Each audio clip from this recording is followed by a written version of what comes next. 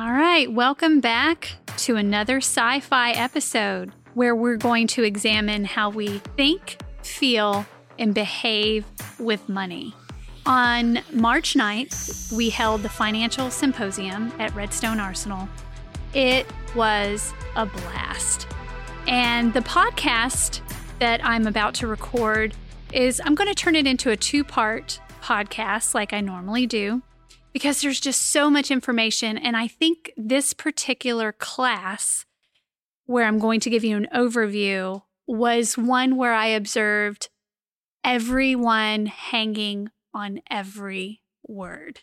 And here's why. Instead of talking about traditional methods of retirement, today I'm going to be talking about non-traditional methods of retirement. And isn't that exciting? We don't have to work until we're 65. We don't have to labor over our jobs, especially if we feel like we're in a dead-end job or our jobs are making us physically or mentally ill. It's exciting. And even if you do love your job, which, full disclosure, I love my job. And when you love your job, you never work another day in your life. Even so, I still have a goal to retire at 50 so that I can engage in those activities that I really want to do in life. Let's talk about catching FIRE. And in this title, FIRE is an acronym. FIRE stands for Financial Independence, Retiring Early.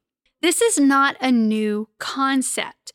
The original FIRE concept has been around for a while, but it was based on being as frugal as you could be so that you could retire early on a fixed income. Well, a lot of those things are not appealing to the audience, I'm sure, being frugal and fixed income. That's something that we're trying to work against, that we are working towards a life of retiring in the lap of luxury or retiring in the lap of comfort and not necessarily having to use the terms fixed income. But I would challenge your beliefs. Again, we're examining how we think, feel, and behave with money. So challenging where you're thinking about retirement is when you are retired, you really are living on a fixed income. But that ruffles our feathers when we hear that. If it ruffles your feathers to hear fixed income, you're probably not ready for retirement. Let's talk about that. In the original FIRE concept, the whole idea of living frugally and on a fixed income led folks to dismiss this as an unreliable retirement method. But this concept of FIRE, Financial Independence, Retire Early, has morphed over the years to more of the F.I., or financial independence, more than the retiring early. And that's gained traction so that we have the ability to freely choose what we want to do for the rest of our lives, including what we want to do for the rest of our working years.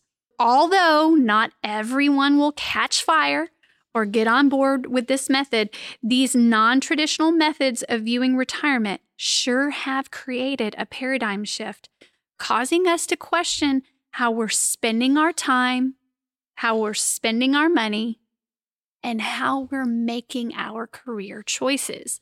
In the latest FIRE practice and what has morphed over the years, it's more about living within our means and saving for the future. And one of the things that I wanted to drive home during this financial symposium to my audience is that life circumstances are the things that tend to awaken people to the FIRE. All of a sudden, you're awoken to the FIRE alarm. Financial independence, retire early. These life circumstances include parenthood. You have those kids, and all of a sudden, you want to be a stay-at-home mom, or you want to be a stay-at-home dad. Or maybe it doesn't hit you there, or maybe it hits you when they're in their teenage years and you're thinking, oh my goodness, all this time lost. Or you're thinking, like I was talking with someone today, the concept of health and well-being and losing people around you at such an early age or at an unexpected time.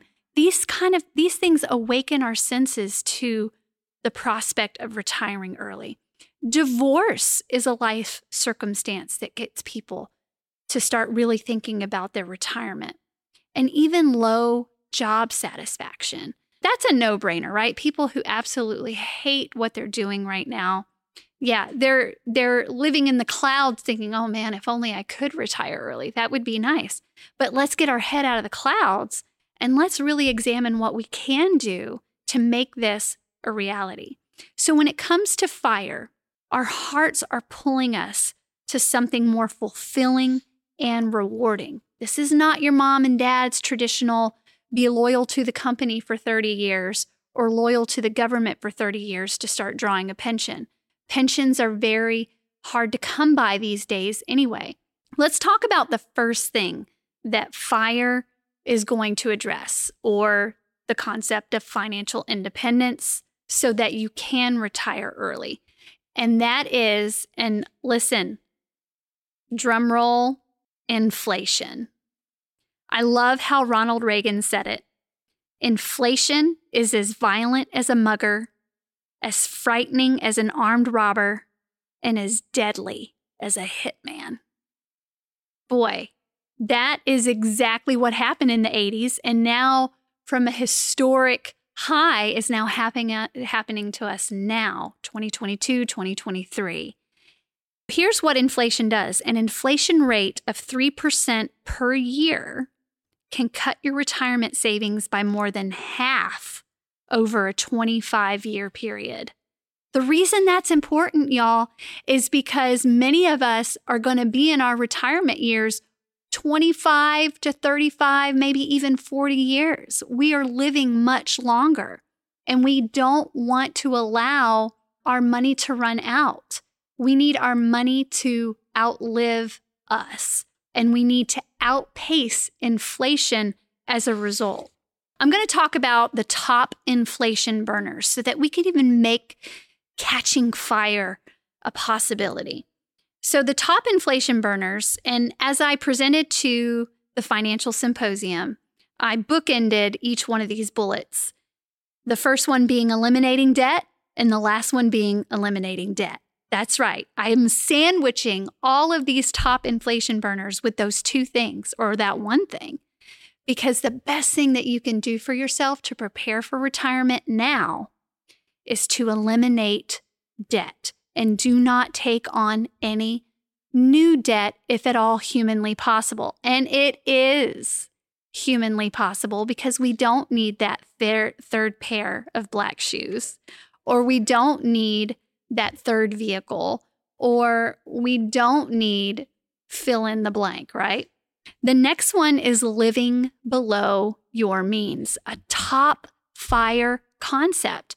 And this is not about just being frugal. Now, when some people think frugal, they think of miserly, they think of Scrooge, they think of hoarders, they think of those types of things. But let's really operationally define what living below your means looks like.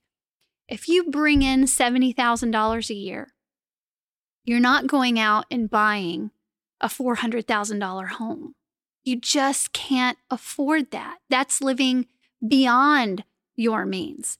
Living below your means is where you purchase a home that you can not only afford, but you would still have plenty of extra money left over so that you do not become housing cost burden in the future as you wed blissfully or get married, or as you obtain children and those types of things. So all those things add up. So when you start living below your means now, you get into the habit of it. And when you start to live in your retirement years, which hopefully for a lot of us listening will at some point be within our 50s if we follow this well. And for some, maybe even your 30s or 40s, depending. This is where if you get into that habit now, it's not going to shock you in those retirement years. The other one is playing retirement for 2 years before you actually retire. So that means creating a retirement budget and living by that retirement budget for 2 years before you sign the papers. That will let you know if you're actually ready for retirement, but it will also get you into the habit of living by that budget so that, again, you're not in a shocker and then you don't have to take on a part-time job because you weren't able to get yourself into a habit of doing something different. You do that before. The other thing, when it comes to playing retirement and setting that budget now, slashing your expenses now so that you're spending less than you earn now. And that also means creating a passive income so that when you are sitting in retirement, it's not just a pension that you're pulling or an annuity that you're pulling. You're actually gaining some income from maybe a rental property, or you have set yourself up professionally to where you are licensed or certified to consult from time to time, where it's a very part-time gig every once in a while. And listen, every dollar you earn in retirement is $1 you don't need to withdraw from your retirement savings. That's a huge inflation burner. That's where that passive income becomes a top inflation burner. Now, I'll cautiously say this about Social Security because we all know that when we're all ready to retire, depending on what age group you're in, the 100% of security that you're quoted will not be there. And that actually is stated on the Social Security website today, that depending on where you are, you should only expect this percentage of that Social Security. Now, Social Security is adjusted with inflation. That is kind of a nail biter, wondering, will I actually get how much of this Social Security will I get? But the good thing is that it is at least adjusted with inflation, depending on what you get. So we have to, the last thing, saying no. When we learn to say no to our kids and family members now, we're setting ourselves up for a healthy retirement in the future. Just like living within a budget and not shocking yourself when you are in retirement, you're also not shocking your kids when you're living in retirement and you say no to them then. If you've been in the habit of saying no and setting boundaries on occasion with your children, then absolutely it's not going to be a shocker for anyone. So what is your fire? We're going to talk about the different types of fire that you can catch. And there are 4 igniters for each one. But I want to read this right out of an article, a Forbes article from 2018. TD Ameritrade conducted a survey of 1,503 U.S. adults aged 45 and older with more than $250,000 in investable assets, including 753 individuals who said they are financially independent or plan to be. Around a third of those respondents who were already financially independent had incomes between $50,000 and $99,900. So not even making a 6-figure salary yet. That is a stark contrast from the idea that FIRE is only attainable for people who make 6 figures. Wow. I love the power of quotes and research and data. You had all of these people who were ready to think about retiring early, yet their incomes were only between $50,000 and $99,900. We have no excuse, Team Redstone. If you're thinking that you don't make enough money to start saving for retirement, or to at some point retire early, that's where you need to examine your spend plan. Where's your money even going? Do you need to downsize? Are you currently living beyond your means? And the kind of folks that I see in my office, the answer is a resounding yes. That's the bigger problem. People who are living beyond their means rather than within their means or below their means. Are you a fat fire?